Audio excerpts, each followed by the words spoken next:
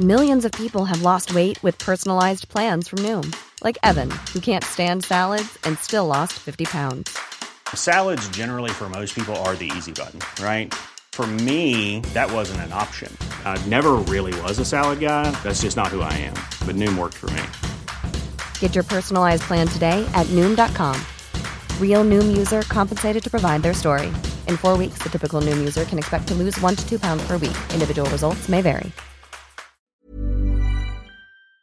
In 3, 2, 1.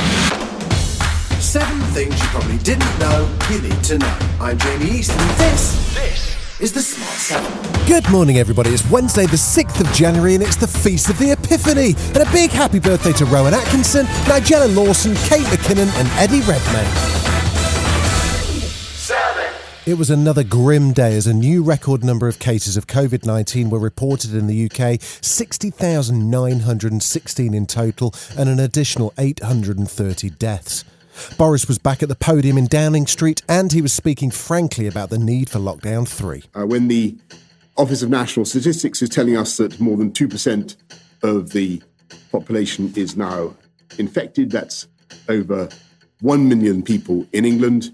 And when today we've reported another 60,000 new cases, and when the number of patients in hospitals in England is now 40% higher than at the first peak in April. The question on everyone's mind is, of course, how long it's going to last. On Monday night, Boris said it would be till at least mid-February. Let's check in with Michael Gove and see if that sounds about right. We can't predict with certainty that we'll be able to lift restrictions in the week commencing the 15th or the 22nd. What we will be doing is everything we can to make sure that as many people as possible are vaccinated. As we enter March, we should be able to lift some of these restrictions, but not necessarily all. OK, so maybe March? Oh, God, that's a lot of homeschooling.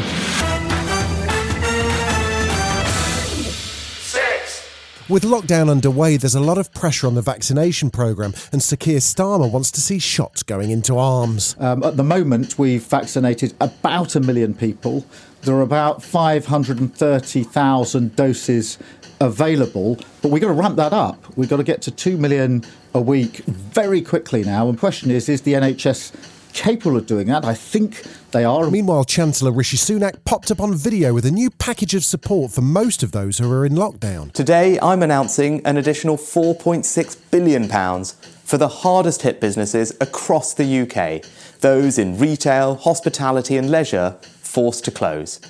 To support the millions of people who work in those industries, we'll provide one-off cash grants of up to £9,000 per business premises. Labour's Shadow Chancellor Annalise Dodds isn't that impressed by his video selfie. Now, our country has had the worst recession of any major economy, and I'm afraid a 90-second video from the Chancellor is simply not enough. We need to have a comprehensive plan now to get us through this very difficult period.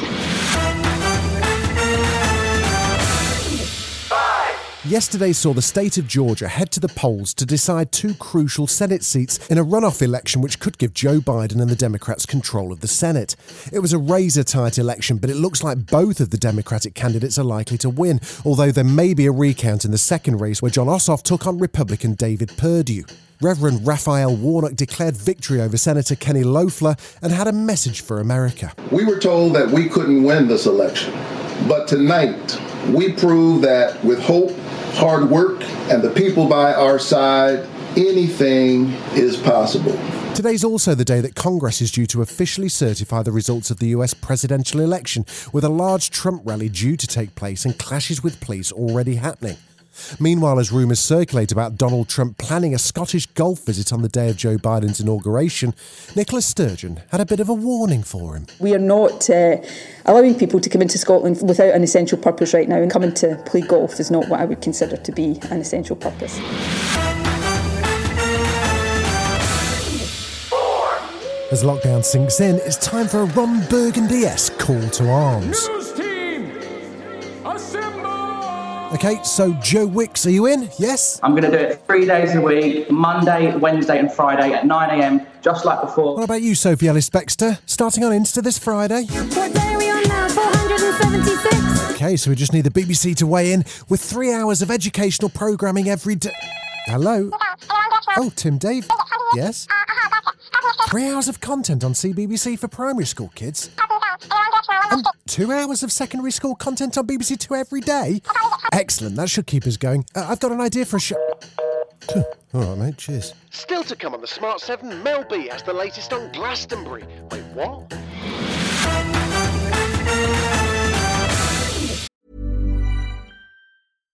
One size fits all seems like a good idea for clothes until you try them on. Same goes for healthcare. That's why United Healthcare offers flexible, budget-friendly coverage for medical, vision, dental, and more. Learn more at uh1.com. Last night saw the first semi-final of the Carabao Cup as Championship side Brentford faced Spurs. In the end, Spurs won 2-0 and got through to the final in Wembley.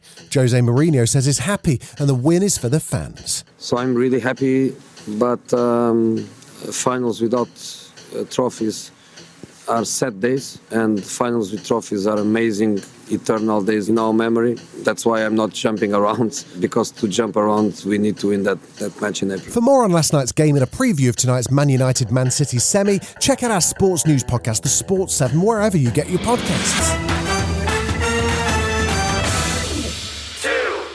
Even as vaccines roll out, there are still serious questions about when life might return to normal, with things like music festivals.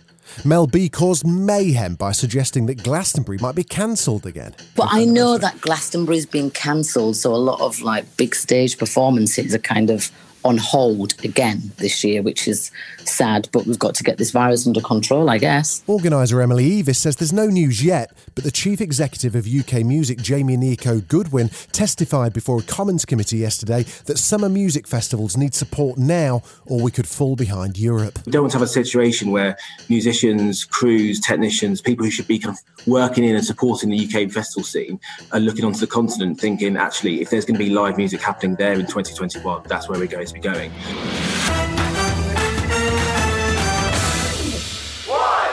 If you're looking for a lockdown-themed movie, no, I don't know why you would be either, well, Anne Hathaway has just the thing for you. It's called Lockdown, and it's the story of a daring jewellery heist in lockdown London. You're talking about stealing a diamond, £3 million. Live wild or die, Linda. Harrods is the most glamorous store in the world. I know all the security guards. I know the security systems. I just need to get the gentleman's name. His name? Edgar Allan Poe. Edgar Allan Poe! Wow. This has been The Smart 7. If you're listening on Spotify, do us a favour and hit the follow button. We're back tomorrow at 7. Please like and subscribe everywhere or enable our skill on Alexa.